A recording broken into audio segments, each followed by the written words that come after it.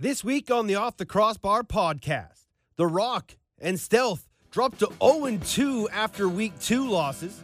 Zach Greer is healthy and back with the Colorado Mammoth as they get set to host the Georgia Swarm in the Twitter Game of the Week. And sad news across the lacrosse world is Canadian icon and lacrosse legend Dave Huntley passed away on Monday. All that and more on OTCB.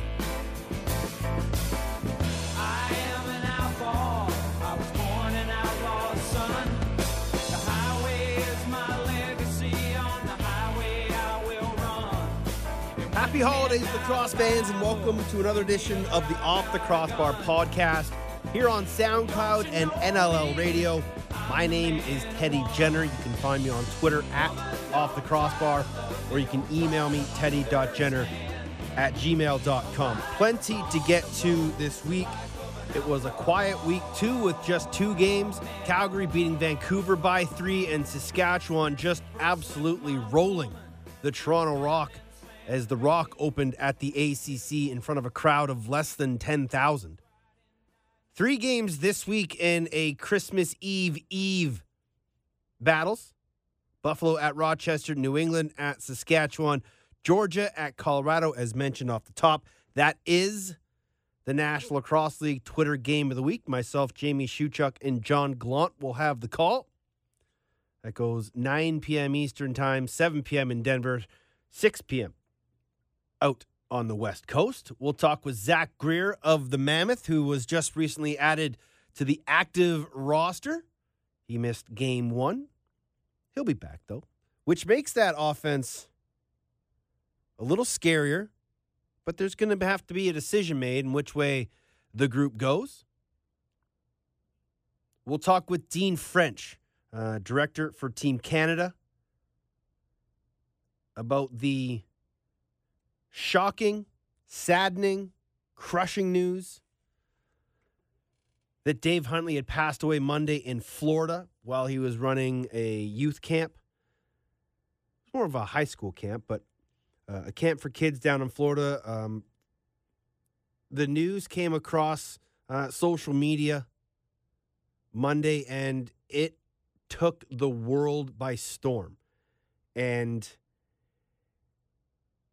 it was weird to sit and think of not just the memories of Dave Huntley, everything that he accomplished, and looking at the loads and loads and loads of heartfelt condolences from players, coaches, teams, former players, Hall of Famers, all of these condolences being sent out through the social media ways, Facebook, Twitter, Instagram. And it's just, for me, it's sad that this won't get much news outside of the lacrosse world, because Dave Huntley did so much for the game. And we'll let you hear the thoughts of Zach Greer and Dean French in a little bit. But one of the most indelible marks that Hunt's made was making everybody feel like they were part of his family.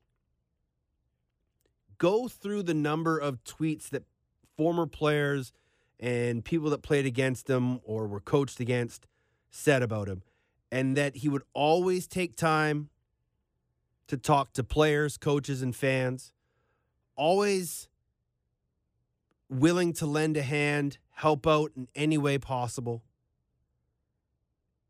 and always asked about your family, how your parents were doing, how your brother was doing. He knew the ins and outs of his players' lives.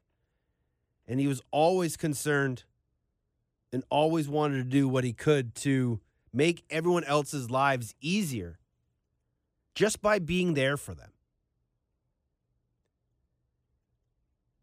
He is the only member of the Canadian national team to have been a player, coach, and director.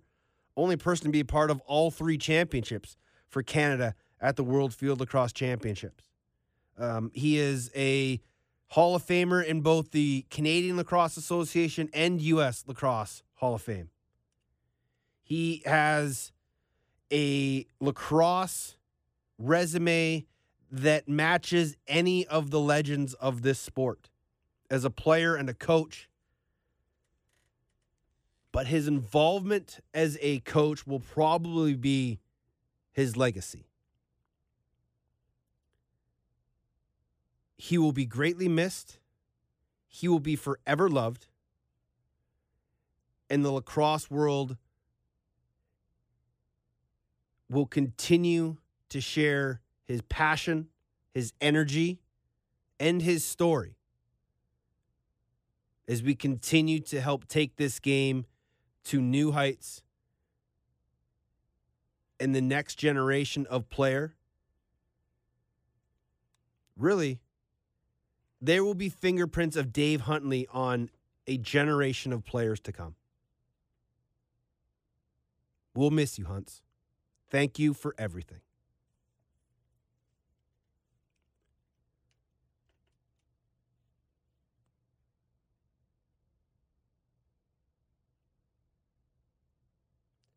I was able to catch up with Dave Huntley's longtime friend, running mate, and Canadian right-hand man, Dean French. You could tell that Dean, like all of us, had a rough day.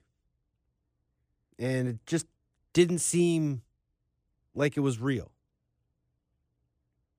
But he was gracious enough to give us a few minutes to chat about Dave. And the first question I asked him was, what were his thoughts and feelings the moment that he heard the news? I was devastated. You know, Dave Huntley was, you know, I've said this before to some other media sources. He was truly the heart and soul of Team Canada lacrosse, and we just had our heart taken out. I mean, just upside down. I mean, I just got off the phone with his son Kevin, who had a storied career himself at Hopkins and played for us in 2010 in Manchester, the silver medal team that Chris Anderson was on and that Dave coached. And we're all our hearts go out to the Huntley family, to Kevin, his mother, you know, his mother Nancy, sister Michelle, right now. Are there easy words to describe Dave Huntley? He's a man that stories will go on forever, but what's the best way to describe Dave Huntley as a man? Well, Dave was a force of nature. He was, first of all, as a man, he was a better man than he was a lacrosse mind and a lacrosse leader, and that says a lot. I mean, as one of the guys said to me today, you never finished up a phone call or an interaction with Dave Huntley and not felt better about yourself or about lacrosse. I mean, he was his legacy will go on and on. Here's a guy that you know, is the only Canadian to have played, coached, and managed our 3 gold medal teams, 78 Manchester, 2006, as you know, London, and then most recently in Denver. And I mean, there is a reason for that. And his emotional intelligence, his ability with people, unbelievable. His knowledge of lacrosse, unbelievable. But his motivation to actually grow the game, and it wasn't just, he didn't worry about, you know, 23 elite players. It was all about how can we use Team Canada and all our 5 teams to inspire Canadians to grow lacrosse. He was one of a kind, perhaps the most influential person ever in Canadian lacrosse in my mind, and that's being said with some really good company. Absolutely. When I was speaking with the Lac Sportsnet people today, I said, you know, he was a guy that personified, you know, being a father figure, and Les Bartley was a guy that has created a new regime of coaches in the National Lacrosse League where almost everybody in the league coaching right now played for or was coached by or played with Les. I think we're going to see that generation of people come through, of people that were coached by or coached with Dave Huntley. He was a tremendous father figure to everybody that put on the jersey, but anybody that he gave time to. Absolutely. And, you know, his philosophy, although, you know, he left, I'm in Toronto, he played for Rexdale, and although he left Rexdale many, many years ago, he never lost his respect and love for box lacrosse. I mean, yeah, I coached recently for the Wings, as you know. But that was really, really important for him, that as a nation, we never lost sight of the fact that not only did it really help us on the skill set, which is quite obvious when to people, but more importantly, one of the things I learned from Dave Huntley was the character that Canadian hockey and Canadian lacrosse developed. And what I mean by that is that, you can be a young lacrosse player growing up in where his son Kevin grew up in Baltimore, and you can play an entire career as a starting attackman from junior high school all the way to college and not really come off the floor as a field lacrosse player, if you understand where I'm going. Yeah. But as a hockey player or as a box lacrosse player, you're on that ice or you're on that floor. You're up, you're down, and there are times in the game when you can't be on the floor, where you need to depend on your teammates. And that developed a Canadian culture, a team-first culture that really became our secret sauce. And, what everybody talked about, Canadian hands and box lacrosse and everything else, all true. Dave would agree. But the one thing that Dave really provided clarity to me on was the Canadian character, that I'm going to put the team first. And then to develop that, the leadership model that we brought through in all 5 national teams was a servant leadership model where Dave actually, his job was to serve our head coach, Randy Mearns. That was his job. Randy was to serve the assistant coaches, and everybody served the players. My job as chairman of Team Canada, quite frankly, was to serve Dave as our field lacrosse director. And that model is easier said than done, but what it develops is trust, and you don't win world championships in our game without trust. You have to trust that the coach is making the right decision and that the guys in the room have your back. And there was nobody that understood the team first, the whole we over me more than Dave Hunt. And there are a lot of countries and nations that we compete against that are still sort of figuring that out, but Dave had some real special clarity on that. Is it a silver lining? I don't want to say silver lining, but is it a nice resting point to know that in his last moments he was with a group of young kids that he was trying to, help better and help further in their lacrosse career down in Florida? Yeah, no question. I spoke with a couple of guys that were with him that day, with him at the time. And, he was doing everything he wanted to do that day. Huntz was talking lacrosse. He was actually had a stick in his hand, yeah. And he was playing some box lacrosse. Like, he might not have been running around, but he was out there. Yeah. And he was doing what he loved to do. And he was out there with a mixture of ironically, of Canadian lacrosse players, a lot of American lacrosse players, and some Canadian Native American players, like a mixed match. There were girls, there was young girls out on the floor. There was a mixture of people just playing for the love of the game, and that helps. That helps a little bit. It's sort of bittersweet because at the same time, and I haven't spoken to any other media sources about this, but at the same time, a guy that had done so much for lacrosse. Let's face it, there's been some stress that he was under, that we're all been under since we took a stand with our October 22nd letter to the CLA board. And I got to tell you that that was not a letter of resignation. That was, as you know, and you've been clear about that, that was actually, let's get these 3 things in order for our players, for our game by March 31st.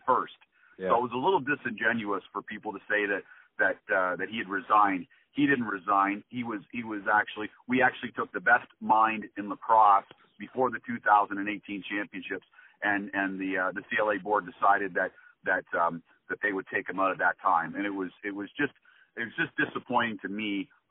Doing what he was meant to be doing, playing lacrosse and being involved, but he also passed away at a time knowing that the governing body of the sport that he had given so much to had taken him out, had removed him from his position as men's field director. What do you think at the end of the day is Huntz's long-standing memory? Oh, he was never a trophy or medal guy. Like he really believed our championships were the byproduct of just doing the right thing. And what I meant by right thing was putting our players first. I mean, that's easy to say. I run a player-centered program. I mean, but it's easier said than done. Yeah. I think that, I look back and if you ever can talked to some of the guys that were with the Toronto, on a humorous side, just on a more lighter note, some of the guys that were with him when he was with the Toronto Nationals, and he decided during a promotion where they had a sort of Toronto Nationals field lacrosse player of the day who was a very youngster that was sort of out there for the national anthem and on the warm-up, when Dave decided that maybe things weren't going so great and the game was out of hand and decided to replace, I think it was John Grant Jr. with this kid that went on the field with Toronto Nationals equipment. Dave thinking that, he'll get the last minute of play on the field, and all of a sudden the ball transitioned back to the end of the field where the kid was. And long story short, the commissioner, of the field lacrosse, doing his job, kind of put Dave on the mat for it. Yeah. Dave didn't deny it. Dave was like, hey, it's all me. And long story short, the mother of the kid called the MLL commissioner to say, are you kidding? My kid had the best day of his life thanks to Dave Huntley. Yeah. So that's sort of a lighter moment. I mean, and you know what? I mean, he was so good he was so good at making you laugh. Like we're laughing now. That was so much part of it. But God, he was passionate about our great game, and I really think that he was a wealth of information, and being involved with the programs from 1978 when he was part of that so-called Canadian invasion, where only 7 or 8 guys were actually playing college lacrosse, and being involved pretty much with every single national team all the way up to before he was removed by the CLA. I mean, unbelievable legacy there, and touched so many lives, like just so highly regarded by so many people. I mean, I count him as one of my best friends, and it's been a tough 24 hours, that's for sure. The road was paved by Dave Huntley and others to the United States to create better Canadian lacrosse players, and the latest generation all have Dave Huntley to thank.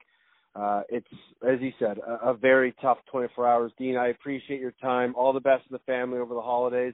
And let's catch up in the new year, and we can talk some CLA and a more happier note.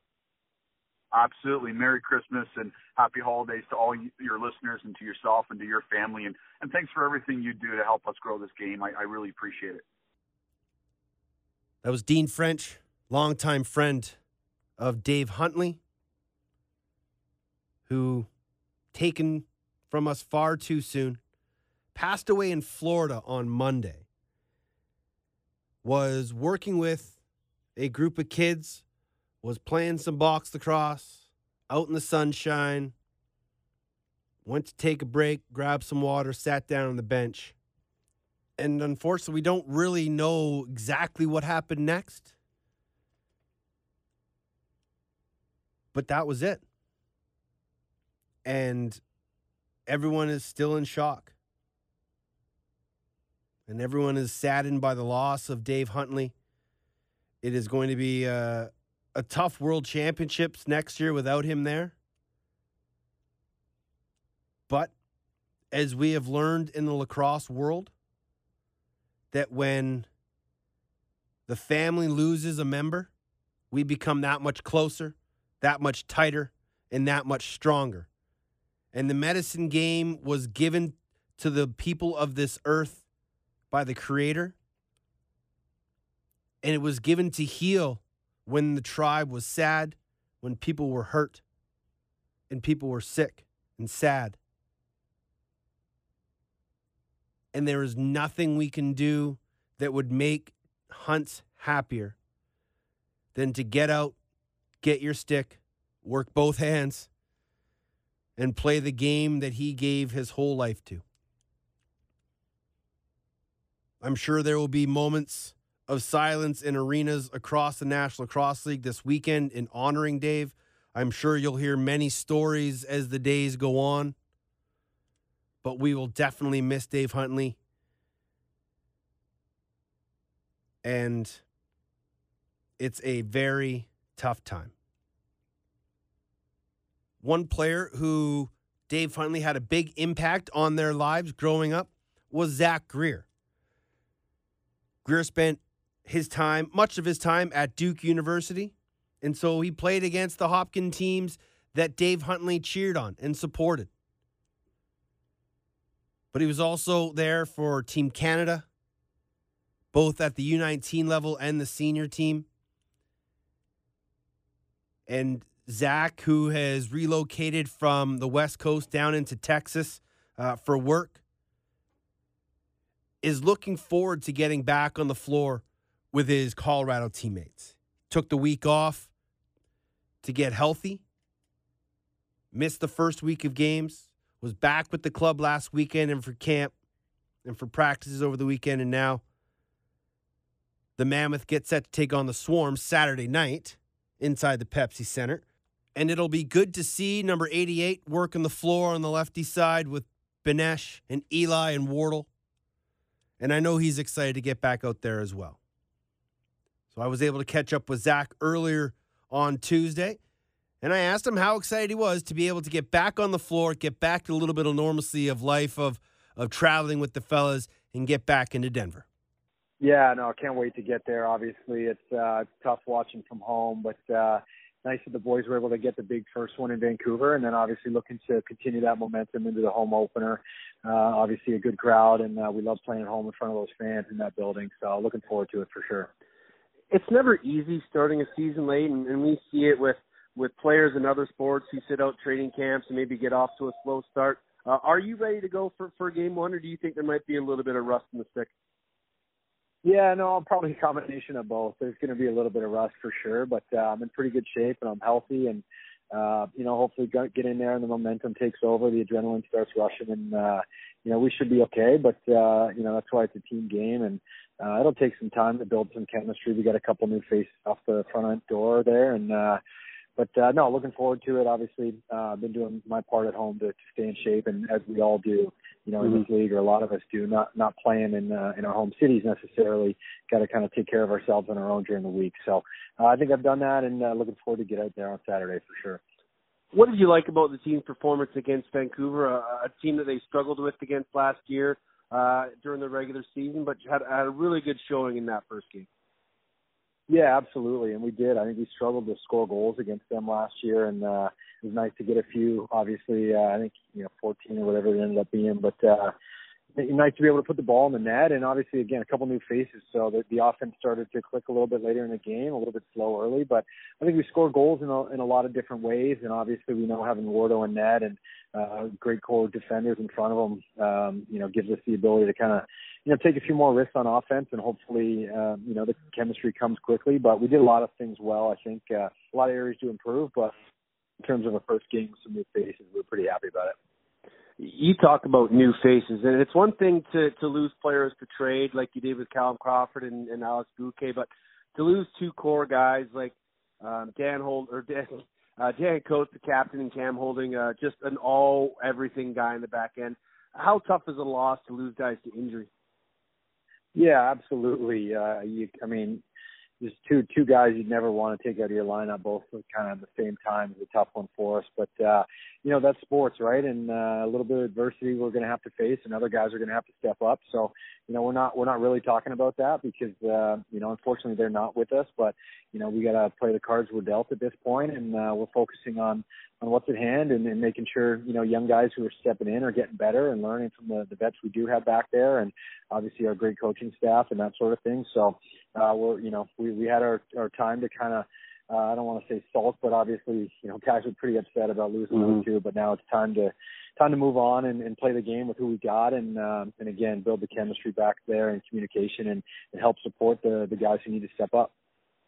You get the Georgia Swarm this week, and they're coming off an opening weekend loss. The defending champs come to town. A team you guys had two really good games with last year. What do you expect from this contest Saturday night? Yeah, we expect a great game, no question. I think teams are always motivated after coming off a loss, and us coming off a win, we can't get complacent. So we're expecting a battle. Again, I think we split 1-1 last year, and they're the defending champs, so they're still holding the crown, and we got to go and take it from them. So expect a good game. Obviously they're a very, very talented team on the offensive end. They got a lot of athletes on the back end and a great goalie, so it's going to be a good one.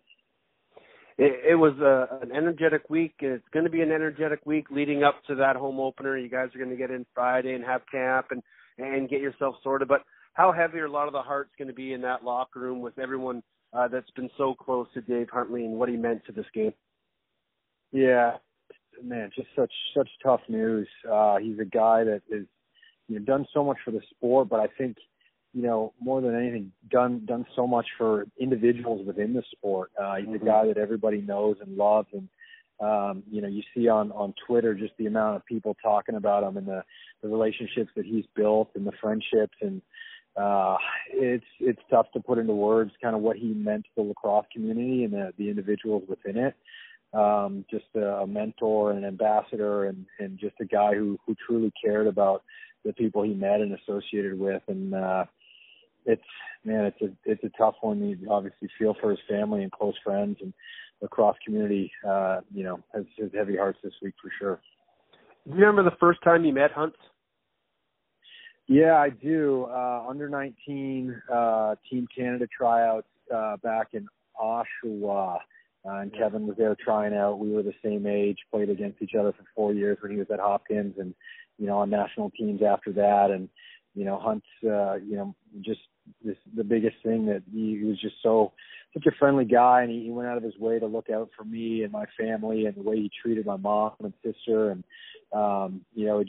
just a real personable guy, and would go out of his way to make you feel welcome. And, he really had a big part in introducing me to the field lacrosse game and making sure I was kind of taken care of through that process. So I got a lot of gratitude towards him, and, a lot of fond memories.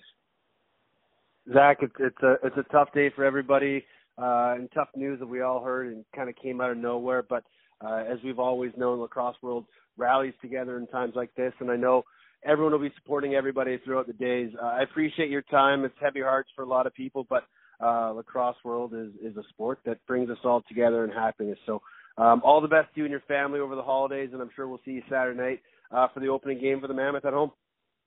Yeah, you bet, bud. Thanks for the time. Looking forward to it. That's Zach Greer of the Colorado Mammoth. To make room for Greerzo, Colorado GM Dan Carey moved Quinn McKay from the active roster to the practice player list. They also activated Tim Edwards from the practice roster. No other major moves of note other than on the 14th, just 5 days ago, the New England Black Wolves surprised nobody by signing Sean Evans to a 3-year deal, which will keep him in the casino until through 2020. I think they're going to be pretty happy with Little Levy in their roster for the time being. He is a perennial MVP, a guaranteed 100-point guy, and will go down eventually as one of the greatest to ever play. And he'll go to a rink this weekend where last year he scored an overtime winner as the Black Wolves take on the Rush at SaskTel Center. Saskatchewan will have their home opener. Rochester takes on Buffalo also on the 23rd. Interesting little nugget from that game is that Billy D. Smith and Mark Stainhouse will play the first game against each other. The brothers-in-law spent their careers together in Buffalo. BDS now a member of the Nighthawks, so maybe there'll be a few chops. It's their first pro game against each other. They've had some summer league games against each other back in the day. So that's always fun, especially the Buffalo-Rochester rivalry. That game's in Rochester, so Banditland is going to come down I-90 prepared and ready to go. That is, if there's not like a lake effect blizzard going through like we saw at the Buffalo Bills game the other weekend. That was nuts. But that's upstate New York for you, man. Spent far too many years in that area and have experienced that lake effect and how quickly it can come and how devastating it can be. So if you are traveling down I-90 this weekend, just be careful. If you're heading to Saskatchewan, get there early because it's always a good time at SaskTel, Black Wolves, Rush, and then, of course, Georgia at Colorado as the Mammoth will have their home opener As mentioned, the Twitter game of the week, you can catch it 9 p.m. Eastern, twitter.com, NLL TV. And then it'll be delayed on Altitude TV until Sunday, I believe. So a little Christmas Eve fun for those folks down in Denver. But let's focus on the two games that were last weekend. And we're going to start in Toronto, where the Rush absolutely laid a beating to the Rock. There were people who were worried that Saskatchewan might have a slow start because they didn't play week one. I wasn't believing that hype at all. Because A, it's a Derek Keenan coach team, and B, it's 1 week. Like, that's not going to throw this team off much at all. So, for people to think they might have a bit of a slow start, wasn't happening. Ben McIntosh, $150 in on the power play, and the Rush were rolling. Curtis Knight, 10 seconds later, it's quickly 2-0. But Adam Jones in his second game with his team, first at home in the ACC, quickly responds with his first of the night. Then Tom Schreiber got his first of the night, and it was quickly 2-2. But Saskatchewan would score 2 goals in a minute 20 or so after the Tom Schreiber tire to go up. Hickey with a power play goal, and then Dinsdale late with the extra tacker gave Saskatchewan a 5-3 lead, and they would never give it up. And Toronto was never really back in the game. Nick Rose was pulled just after 22 and a half minutes. 9 goals against on 24 shots. Brandon Miller came in and gave up 8 on 33.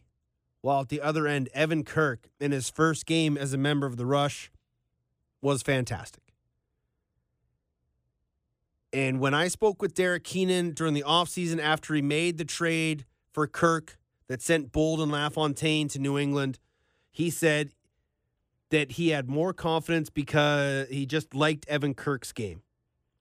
He felt that Aaron Bold was oft frequent to give up 5 whole goals or bad goals, and he didn't think that Evan Kirk had that MO. He just felt that Evan Kirk was a more solid goaltender. And in that game the other night, Evan Kirk was the more solid of the goaltenders in that game. Because Aaron Bold, in his first game, was very good too. And so this weekend, the matchmakers were really kind to us. They give us Saskatchewan and New England. Bold and Kirk. Who's going to come out on top? That is going to be an incredible storyline in that game. And you know Aaron Bold is going to come out with a purpose and an incredible focus. And you know that Evan Kirk is just going to be like, cool, man, let's go play some lacrosse and just do his thing, get between the pipes and make some saves.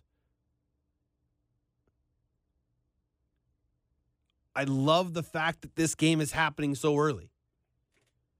Because that's what you want to see. When 2 top-level players get traded for each other, you want to see them play each other early on. It's unfortunate that, Kirk and Bold won't really see each other on the floor. They might wave to each other down the opposite ends, and the odd time they cross back and forth during TV timeouts. But imagine if it was like they were players and they could, get some aggression out, chop here, chop there. I always like those things. But nonetheless, Kirk versus Bold, Saturday at SaskTel. You know who also didn't look out of place in a Saskatchewan Rush jersey? Jeff Shatler. Led the team in scoring in their first game. 2 goals, 6 assists for an 8-point night. Ho-hum, no big deal. Ryan Keenan had a goal and 6 assists. Ben McIntosh had 6 points. Robert Church had 6 points. Curtis Knight, Mark Matthews had 5. Dinsdale had 4. An incredible amount of talent out the front door. That is their entire offense with no less than 4 points. That, my friends, is a scary, scary group of forwards. Then you add in their transition game, which chipped in another 4 goals.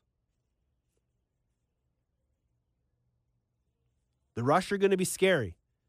And I had a conversation with Joe Keegan from College Cross and Moneyball Lax just about the way the Rush play. And he and I have been having conversations about breaking down film and looking at different styles of defenses and analytics and things like that. But we were talking about the up-tempo style of play that the Rush play and why other teams don't do that. And essentially what he's talking about is the fact that when you watch the Rush D, they never truly just kind of sit back and play inside the house. As soon as the other team has the ball, they pressure like madmen. And they are always keeping offenses on their heels. Instead of allowing offenses to run at them, they are running at the offense. And when you do that, what it does is it throws offenses off. Just like, when a team goes 6 on 5 and all of a sudden a D guy jumps out and shuts somebody off, if the team's not ready for that shutoff, it can throw their whole play off. And so when offenses come out with a mindset of, okay, we're going to go and do this, and the Rush defense doesn't allow them to do it, it really puts them on the back foot and won't allow teams to get settled. And they push them further and further to the outside, making it harder to get inside shots on the goaltender. Now, of course, other teams have their own style of defense that work for them. And the Colorado system is different than the Saskatchewan system. That's different than the Toronto system. That's different from the Georgia system and all over. Every coach teaches a different system. But the reason Saskatchewan's work so well for them and how they play it is because they have the athletes in place to do that. They have defenders, big, tall, mobile, physical defenders that can cover a lot of floor. They have small, rangy D guys that can push the tempo and pressure guys out of the position they want to be in. It's a very integral defense that's very fun to watch if you can watch from a sort of equal perspective and just sit back and watch. That's why I have always loved watching games from high above, because you can watch how systems play. And you can watch how defenses work and who's talking and who's not. And the way the Rush are playing, or at least they played last weekend, and the defense that Jimmy Quinlan and Derek Keenan have employed is very tough to beat. Because you're always having to move your feet, which is great for enough offense. But if you're not able to get to the middle and get open, it's just really easy for goaltenders to just see the ball, make good saves, and transition the other way. Don't worry. There's going to be a team that's going to break that Rush defense down. And there's going to be a team that comes out with a game plan that makes that Rush defense not look like a Rush defense. It could be New England this weekend. They made a Georgia defense a few weeks ago look subpar. So when you're watching games, don't just watch the ball. I've said this a bunch of times. If you can, watch off ball. You're going to see the ball movement out of the corner of your eye, but watch what happens off ball. And watch how defenses play. Watch if guys are shuffling off or they're playing tight on hands, if they're closing gaps, if they're communicating through picks. Because you'll notice a lot more things that go on, the little nuances of the game, when you watch off ball. And you'll see some pretty good things out there. You'll see guys, getting away with stick holds. You'll see guys slipping through picks and getting wide open. Whereas if you're watching the ball, you don't see those sort of things. So lots of things to watch when you're watching a lacrosse game, not just the guys who have the ball in their stick. The other game that went on this past weekend was the Vancouver-Calgary game. And it was, as I expected, a high-scoring shootout, 15-12 in favor of the Roughnecks, who got their first win. The Stealth, much like the Rock, dropped to 0-2. Jamie Batley, again, not happy with his offense, and understandably so. In 2 games, Reese Dutch and Corey Small have 1 goal. That, not acceptable. And you can simply look at the fact that where those shots are coming from Small and Dutch, aren't in close. Many are from the outside, off the back foot. Reese Dutch's one goal he scored was a jump shot that he took around a screen, but I think he took that shot 3 times earlier in the game. Corey Small is one of the best natural shooters in the game, but when his really only move to make is to come high side on a pick, because teams know that that's where he wants to go, if they can shut him down, then not allow him to roll off, you take him out of his comfort zone, and he doesn't have anything to shoot at. Now, what that does, because defenses are keying so highly on Dutch and Small, that leaves room for other guys to make an impact. Guy like Joel McCready loves to get to the front of the net, done it his whole life, continues to do it, and will need to continue to do it because he's one of a few guys on the stealth offense that gets to the middle of the floor. And then there's Logan Schuss, who has one of the most effective shots going right now because he rarely looks at the net when he's shooting from the outside. He often looks like he's passing across the floor and will pull it back short side, or he's going to pass it down low and then he's going to take a shot. It really throws goaltenders off. But he has the ability and the strength and the footwork because he's been working very hard off the floor to get faster feet and to get a stronger power forward presence. And what it's allowing him to do is to be able to bull rush guys and get underneath and score goals like he did in Calgary.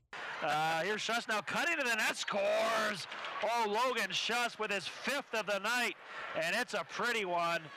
14-10. That's the kind of start they needed in the fourth quarter.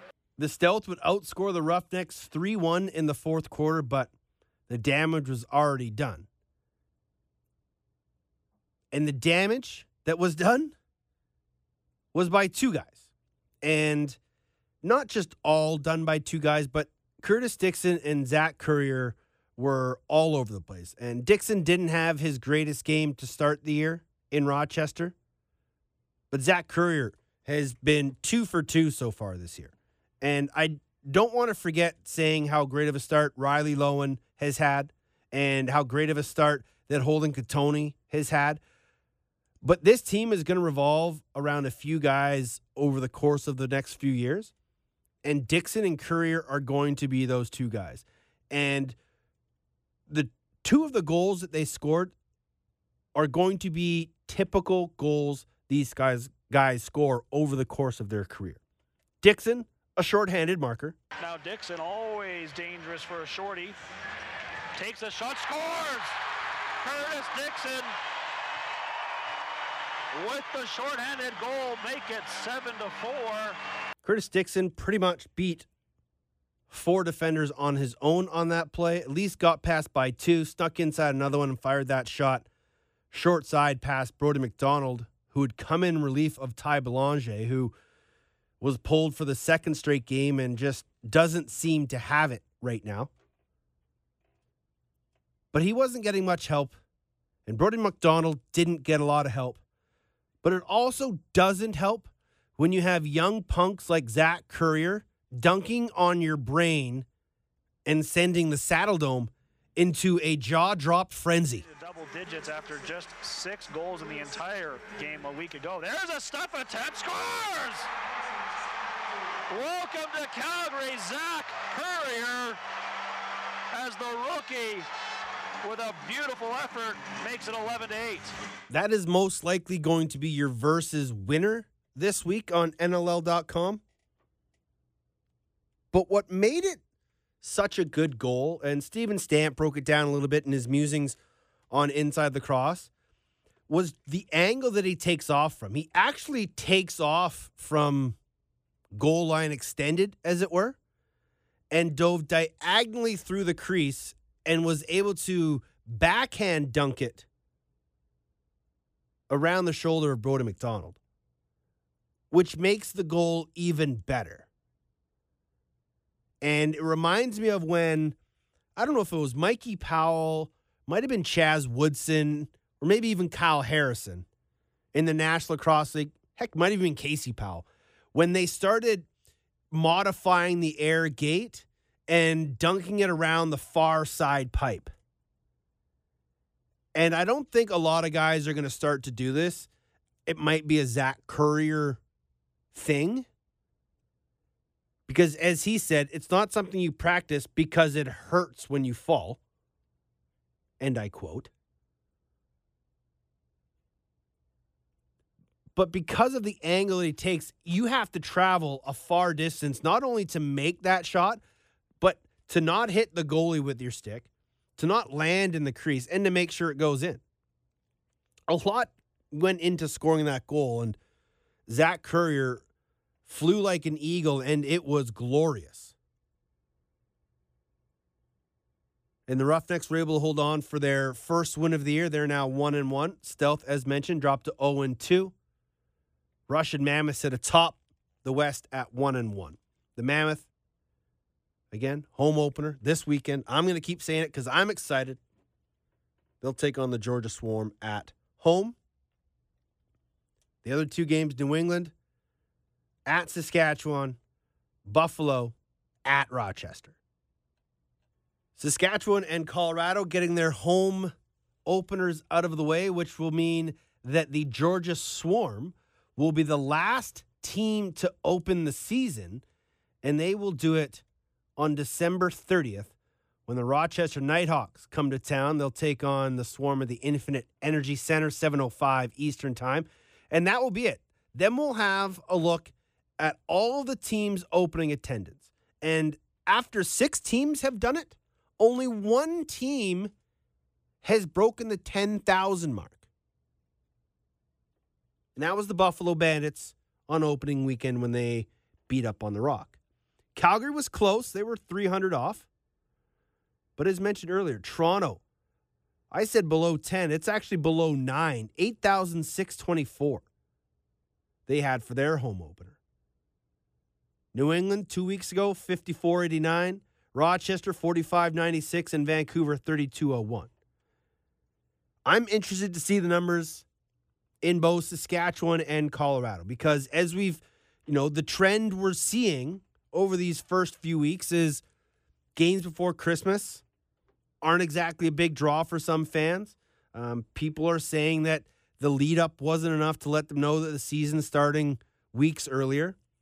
And even more so, that these games this weekend are 2 days before Christmas.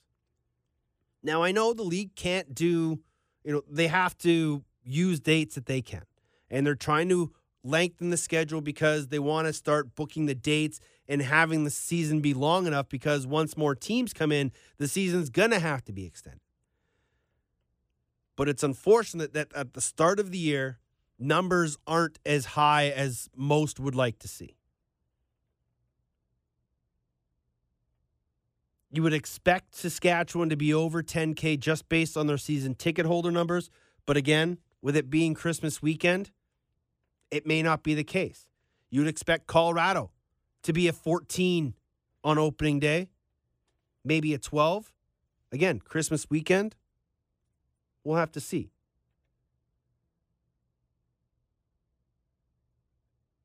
But it's going to have to take time for this new start to get running. And yeah, by the time we get into January, we're probably going to see attendance numbers rise as people get into the new year and the regular swing of attending games. So maybe next year, when games start at the start of December, people will know and crowd numbers will be bigger. So don't put a lot of weight into these early numbers. But if these numbers continue in the new year, then we can start to have a discussion about attendance woes. But we won't concern ourselves with that right now. Before we get out of here, your scoring leaders after 2 weeks. Logan Schuss leads the way with 10.7 goals, 3 assists, followed by Adam Jones and Sean Evans on 9. Ryan Benesh and Jeff Shatler on 8, then a handful at 7 and beyond. Your top goaltenders, Matt Vince, 0.87 save percentage, and a flat 6.0 goals against average, followed by Dylan Ward, Alex Bouquet, and Evan Kirk. Your rookie leaders, Josh Burns, still only played one game, goal and 4 assists. Ryan Lee, 2-2. That's pretty much how the rookies are faring. I'm excited about this rookie crop, actually. A lot of athletes in the group. A lot of two-way transition guys. A lot of guys that are going to be playing high minutes in different positions this year. And I think that is the way the game is going. You allow your veterans to still be your leaders on offense or defense. If you bring in these young guys with speed, footwork, athletic ability, let them run the two-way game, especially if they're maybe a midi in college, but, or maybe a more offensive-minded or a defensive-minded guy in box lacrosse. If you get a guy that plays two ways in field, put him in the indoor game. Woo! Watch him mature and grow. Think Dane Smith. Think Mitch Jones. Perfect examples of using young players' natural athletic ability at the start of their career. Let them get their feet wet. Let them progress in the pro game. And then in a couple years, once they've weathered the storm and they see what it takes to compete and be a high-level pro, then you get to move them to their main area of focus. Loved seeing all the Colorado Mammoth on the ice at the Colorado Avalanche game in their fantastic ugly sweaters. The boys seemed to have a good time last week. I'm excited to catch up with them this weekend in Denver. It is the Christmas weekend. We're going to end this show and let you enjoy your holidays. Even in times of sadness and in loss, the lacrosse world bands together, fights together, and stands tall together. And even though we lost one of the greatest lacrosse minds and people of our generation in this sport, we will all stand tall together. Thank you for everything again, Dave. We will miss you. Godspeed and rest in peace.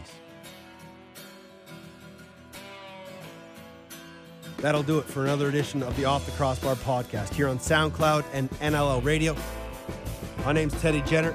Email me, teddy.jenner@gmail.com, or find me on Twitter @OffTheCrossbar. 3 games in the books this weekend. Enjoy them all. If you are in Denver, come say hi.